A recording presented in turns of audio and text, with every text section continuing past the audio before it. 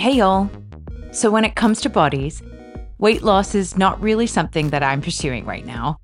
But as you know, one of Vanessa's family members has been taking a GLP-1 medication, and it's worked really well for him. So if that is part of your journey, you should check out the Ro Body Program.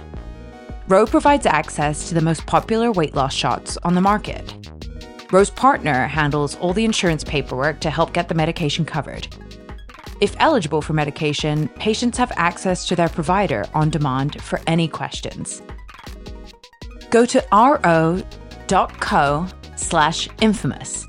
Sign up today and you'll pay just $99 for your first month and $145 a month after that. Medication costs are separate. That's ro.co/infamous.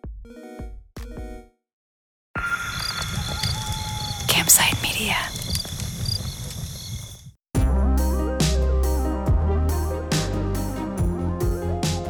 Hello, everyone. Welcome to Infamous, our series about infamous figures in American culture. Sometimes you'll be hearing from me, sometimes from a guest host, and sometimes from my co-host, Gabriel Sherman, who is with us this week to tell us an incredible tale. Before Gabe gets going, I'll tell you a little bit about him. We've known each other about 15 years, I'd say, since we both worked at New York Magazine. He covers media, politics, and scandal, and he's one of the most dogged reporters in the game. Today, he's going to tell us a political story, because there's no way to talk about infamous figures in America without talking about politics. This story is about Steve Bannon, a man you could describe as a Republican Rasputin. Now, if you don't fully remember him, he's the far-right conservative who came to prominence in Trump's White House. Nobody else speaks to Trump's base as powerfully as Steve Bannon does. A hardline nationalist. It's America first, in the most literal sense. So now Gabe is going to talk about how he came into contact with Steve Bannon when Gabe was working on a book about the one-time head of Fox News, Roger Ailes. That book was called The Loudest Voice in the Room, and it was later made into a TV show with Russell Crowe and Naomi Watts. Bannon was running a right-wing news site, Breitbart News. A lot of other stuff happened that you'll hear about in a minute, including Bannon having a ton of influence in the White House. But as of today, Bannon is a criminal who was just sentenced to 4 months in prison. They will never shut me up. They'll have to kill me first. I have not yet begun to fight. Okay, who is Stephen Bannon? I think there are multiple Steve Bannons. He's living in the multiverse. Steve Bannon is a self-made man, grew up middle to lower middle class in Richmond, Virginia, enrolled in the U.S. Navy, served on a warship in the Pacific, went to Harvard Business School, Goldman Sachs, Hollywood, and then politics. I mean, this guy should be everything he hates. And yet I think he took that experience and sort of knew the weak points of the elites that he could then, reverse engineer and target for the right. He's harnessed the dark forces of sort of the American underclass, and now they control the Republican Party. The Republican college-educated women, forget it. Yeah. It's done. But you think they're gone? They're gone. That's not the Republican Party I'm building. I'm building a worker-based party. And so when did he come to his conservative ideology? Well, he's always been conservative, but he's talked about this, that in the mid-2000s, he was in Hollywood trying to make it as like a producer, deal maker, and he saw the rise of online gaming, and he went to Asia, and he saw that there was these communities of gamers out there who just spent 24/7 on the internet chatting. And these were, they would later become, I guess, known as incels, right? The kind of alt-right, angry young guy. And he saw these guys and he saw how engaged they were. And he realized that this could be the base of a political movement. I said, we're the populist, kind of economic nationalist part of this. Let's attack the real enemy. And the real enemy is the Republican establishment. So he befriended Andrew Breitbart, who had founded the Huffington Post and then veered far to the right and founded Breitbart News. Well, just tell us a little bit more about who Andrew Breitbart is, because that's going to become important. So Andrew Breitbart was a right-wing media personality. He's a gadfly from LA, was plugged in sort of to the early internet scene. And he saw the success of the Huffington Post and he said, this is liberal. I hate these politics. Let me do a similar version for the right wing. And so he started to build his own site. And we're talking like 2004, 5? Yeah, 2005 until, and then really kind of came into its own in 2010, the Tea Party wave. All of that was really when Breitbart took off. The media says Breitbart lies, Breitbart lies, Breitbart lies, Breitbart lies. Give me one example of a provable lie. One. Journalists, one. And Bannon said, I can turn your site. Let's turn this site into the nerve center of the new American right. And so Bannon teamed up with Andrew Breitbart and started to build Breitbart News. They got funding from the Mercer family, which is the fortune that was made by Robert Mercer. What did they do again? Who are they? He was a multi-billionaire, lived on Long Island, very reclusive, never gave interviews, and became basically a single-handed builder of the alt-right. Bannon cultivated him, and Mercer just started giving millions of dollars to Republican politicians with hard-right political views, and Bannon tapped into their money to fund Breitbart and used that to build the movement that would ultimately become Donald Trump. I think I have to win. I'm about winning. You're working on your Roger Ailes book, and as you're uncovering stuff about Roger Ailes, are you hearing from Breitbart? Okay, so backing up. In 2011, I'd written a series of stories for New York Magazine about the right wing, cable news, and I thought, well, shit, like, there has to be a book about how this movement was built. And very early on in the reporting, everyone I interviewed for the book said, well, to understand Fox News, you have to understand Roger Ailes. That the entire thing comes out of his brain. And when Ailes found out that my book was becoming more of a biography, he just freaked out. I went up to Cold Spring, New York in the summer of 2012. And that's where Ailes had a weekend house and he bought the local newspaper and his was the publisher of the paper. And I think when I went up there to start asking around town and try to interview people at the paper, he was like, oh, fuck, like this is like a really personal biography. And he hired PIs and he started, funding this right-wing smear campaign against me. And the main outlet for all of these smear articles, that I was like an agent of George Soros, that I was a New York Jew and all these things, Breitbart was posting these anonymously written articles that were under the byline Capital Confidential. And they were thousands of words about how I was evil. They were well written. So I kind of respected their effort. Here's one from December 21st, 2012. Exclusive. Soros-backed attack dog expands war on Fox, with a big picture of me from my engagement photo shoot with my wife. Oh my God, it's insane. My engagement photo shoot. You have like shaggy hair. I know. I look like, yeah. They pulled that off the internet. And the paragraph reads, one tough assessment of Gabriel Sherman, the over-eager reporter and from a great distance biographer of Roger Ailes. Who said it? A well-placed source. And the source makes a very strong case. Oh my God. Jesus. Are you serious? And then you can see this thing. It's crazy. So, so these were the stories that were getting splashed on the front page of Breitbart and then getting retweeted by all the right wing. And it was insane. I was like, I got to see how the entire machine operates from the inside. We were going to go down to Pennsylvania to my in-laws' house on Christmas Eve. And this is like 5 days before Christmas where they splashed that article and we get this like insane death threat. What did they say? It was like, I mean, it's such a cliche. I swear to God, I'm not making this up. It was a guy with like a thick Southern accent, we're going to kill, you're the son of a whore, and we're going to kill you, and your mama's a whore, we're going to get you, you're coming after the right, we're coming after you. Like, literally verbatim, that was a version of what it was. Oh my God. And so that night, we just threw our shit in a bag and drove down to Pennsylvania and got there at 1:30 in the morning. So that was a part where it didn't feel like a game. I had been unaware of Steve Bannon really in a sort of a deep way until Breitbart started attacking me. And I never heard from him. And frankly, I was, kind of scared shitless by these guys because they were making me the target of the entire American right wing. So how did you know that Bannon was involved? Well, I knew he was involved because he controlled Breitbart, right? These things were being put on the front page. More of this conversation after the break. Anybody who has a sibling knows that sibling fights are unavoidable. But what if every fight you had was under a microscope, on a global scale? That's the reality for brothers Prince Harry and Prince William. They'd been each other's closest friends and allies since the death of their mother. But that all began to crack as they married and took wildly different approaches to their royal duties. Wondery's podcast, Disintel, is hosted by comedians Sydney Battle and Matt Bellassai.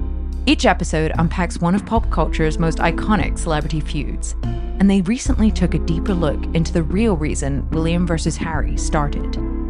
It's actually much bigger than these two brothers, stretching back into the history of the British monarchy. Did their feud start with the royal family's mistreatment of Meghan Markle? Or was it something that began much earlier? Follow Disintel on the Wondery app or wherever you get your podcasts. Back in the 90s, Pepsi and Coca-Cola were in a heated race to try and win loyal customers by any means necessary. But when Pepsi launched an ambitious promotion that encouraged people to buy Pepsi and redeem points for prizes, they overlooked their own fine print in a major way. On each episode of Wondery's podcast, The Big Flop, comedians join host Misha Brown to chronicle one of the biggest pop culture fails of all time and try to answer the age-old question: who thought this was a good idea? Like, who at Pepsi thought it would be a good idea to advertise that people could earn enough points to redeem a military jet as a prize? When they launched their Pepsi points system, they never imagined somebody might actually try to snag it. But a 23-year-old did, and suddenly, Pepsi owed him a jet. Follow The Big Flop on the Wondery app or wherever you get your podcasts. You can listen to The Big Flop early and ad-free right now by joining Wondery Plus.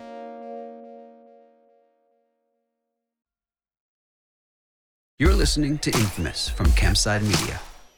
So your book comes out, and then what's the next step with Bannon? I got an email from a guy named Kurt Bardella, who at the time was a Republican strategist, PR operative, and he was doing PR for Breitbart. And that afternoon, I got an email from Kurt that said that the Breitbart guys have been enjoying your coverage of late, and the repost of your piece has generated more than 2,000 comments. This guy, Kurt, said, thought I'd reach out to say if you ever wanted to meet with Bannon on Background, I think he'd be definitely willing to touch base with you. Let me know. Happy to connect you. And I was like, what the fuck is this? Like, these guys had set out to destroy my reputation, and now they enjoy my articles. It showed, in one email, I revealed the entire hypocrisy and how full of shit the entire right wing is, right? I think they view the only thing that matters is the game and winning. And it's very situational. Whatever is best at any given moment is they're down with, right? So when Ailes was powerful and Bannon wanted to curry favor with Ailes, he was happy to destroy my reputation and write these hateful things. And then when Ailes had sort of been diminished in power and Trump was on the way up, Bannon thought that I could be useful to him and reached out. And so what happened after that? So I get this email, and I think, on several levels, on one hand, I wanted to sit down with him and be like, you fucking asshole. But then on the other hand, there was this weird fascination I had, right? This guy had been such a part of my psyche for 3 years, and now I had a chance to meet with him. I think that's, and you get this as a reporter, you can find people that you on sort of a personal level, despise, right? But there's a kind of a intellectual curiosity about who are they. Mm-hmm. And so, I agreed to the lunch right away. And not long after that, I went to the Bryant Park Cafe in Midtown Manhattan, and it was just Bannon. There was no PR guy. He was at a table, like furiously on his iPhone. And I sat down and he was super garrulous and friendly. And he was like, good to meet you. And I think the first thing he said was, I loved your book. And like, that's either like a case of epic trolling or just, again, shows you how much of a game it is. Yeah. And I think I called him on it. I was like, oh, yeah, so that's why you ran all those stories like about how I was like the devil. And he's like, oh, those were love taps. Wait, what does that mean? I guess it means if they really wanted to go after me, like I'd be dead or something. But then we had this 2-hour lunch where it was just like this, media political gossip session where we were just like comparing notes on all these lunatics that are in the world. And this is another thing I learned about Steve from that first lunch is he loves reporters, right? Because reporters have information, they like to gossip, they're about the game, and that's what he is. And he, being savvy and manipulative, he understands how to give reporters what they want so they think they're getting something super juicy and insidery when in fact they're also doing what he wants. After that lunch, we exchanged phone numbers and I had a channel to him and it just developed like any other reporter-source relationship. He, I would trade gossip with him and, work on stories, and it took time to develop a real working relationship. And what about him lying to you? I would assume he just lies Yeah, like exactly. air. I, as much as anyone, having been the target of Bannon's campaign, knows that everything is a transaction. And I have to always sort of filter what he's telling me through what does it do for him, right? Mm-hmm. This might be like a juicy piece of gossip, but like how does this help Steve Bannon? So, I also learned pretty quickly on that he was talking to almost every other national political reporter. Like, the guy who hates journalism was like one of the biggest sources for the political press corps. And I think this speaks to part of what makes him such a sophisticated operator is there's a lot of right-wing people like Rush Limbaugh and Ann Coulter and Laura Ingraham. They hate the press, right? And they just think of them as the enemy and they don't engage. Whereas Bannon realized that to actually change the politics in America, you can't do it only in the right-wing bubble. You need to speak to the mainstream media and cultivate the mainstream media, which he did. And I think that shows a level of savvy because all these other people just are filled with so much rage, they won't even put that aside to sit down with the press. Infamous will be right back. I've always struggled with finding time to manage my finances. At the end of a busy week, the last thing I want to do is spend time budgeting all of my expenses or tracking down customer service teams to cancel old subscriptions I no longer use. But now, I use Rocket Money, and it does all that for me. Rocket Money is a personal finance app that finds and cancels your unwanted subscriptions, monitors your spending, and helps lower your bills so that you can grow your savings. With Rocket Money, I have full control over my subscriptions and a clear view of my expenses. I can see all my subscriptions in one place, and if I see something I don't want, Rocket Money can help me cancel it with just a few taps. Rocket Money has over 5 million users and has saved a total of $500 million in canceled subscriptions, saving members up to $740 a year when using all of the app's features. Stop wasting money on things you don't use. Cancel your unwanted subscriptions by going to rocketmoney.com/infamous. That's rocketmoney.com/infamous. rocketmoney.com/infamous. When you make decisions for your company, you look for the no-brainers. If you have a lot of mailing to do, Stamps.com is the ultimate no-brainer. Use the Stamps.com mobile app to mail everything you need to keep your business running with up to 89% off USPS and UPS. Make the same no-brainer decision as over 1 million other businesses with Stamps.com. Use code PROGRAM for a special offer. That's Stamps.com, code PROGRAM. So now you guys are in contact, and he's becoming a source for you. And he's also, how does this dovetail with him getting in with Trump? Well, so this was the summer of 2015. Trump is leading the Republican primary. You would sit with me and people would say, wow, he is such a fine person. A lot of people still think Trump is a joke. Donald, you're not going to be able to insult your way to the presidency. That's not going to happen. And I, not to pat myself on the back, but like I was one of the few reporters who actually took Trump's campaign seriously because I knew how Ailes had conditioned the Republican base to like this spectacle style of politics that Trump was selling.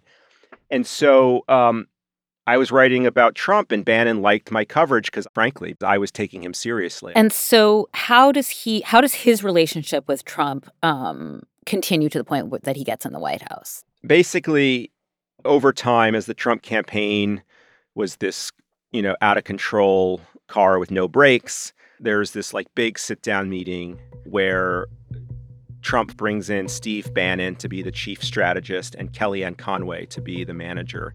And they take over in the home stretch of the 2016 campaign and brought a level of discipline to Trump that had been lacking up to that point. And if you look at Trump's performance, he really just focused on the same set of things. China. Anti-China, anti-immigrant, pro-worker. It was like this populist. It actually was a populist message. And then on top of the fact, like the Russians hacked all the emails. Russia, if you're listening, I hope you're able to find the 30,000 emails that are missing. I think Bannon really kept Trump focused on the issues that were appealing to the base, and that paid off because he won. And so I think that's Bannon's biggest contribution to the Trump campaign, which was actually bringing some ideological cohesion to it. So, after Trump wins the election, which Trump, rightly credited Steve with playing a big part in, Steve Bannon's star rising very fast within the administration. Steve helped write the famous Trump inauguration speech. This American carnage stops right here and stops right now. And shortly thereafter, Trump signed an executive order that named Steve Bannon to the Principals Committee, which is like a part of the West Wing that has control over national security policy. And while Bannon had served in the U.S. Navy, he was not a member of the military. He was a civilian, and now was having as much, power over our foreign policy as the Joint Chiefs of Staff in the Pentagon. So, the winter and spring of 2017, Trump's first 6 months in office, was really the apex of Bannon's power. The thing is, just a few months later, Steve Bannon would get the boot. And now he'd find himself on the outside of Trump's inner circle. And that meant that his relationship with Gabe was going to turn upside down. That's next time on Infamous. Infamous is a production of Campside Media and Sony Music Entertainment. It's created, executive produced, and hosted by Gabriel Sherman and me, Vanessa Grigoriadis. Shoshi Shmulevitz is our managing producer and editor. Rajiv Gola is our senior producer and editor, and Lily Houston Smith is our associate producer. This episode was sound designed by David Devereaux and recorded by Ewan Lai Tremuan. Some of this reporting appeared in Vanity Fair magazine. See you next week.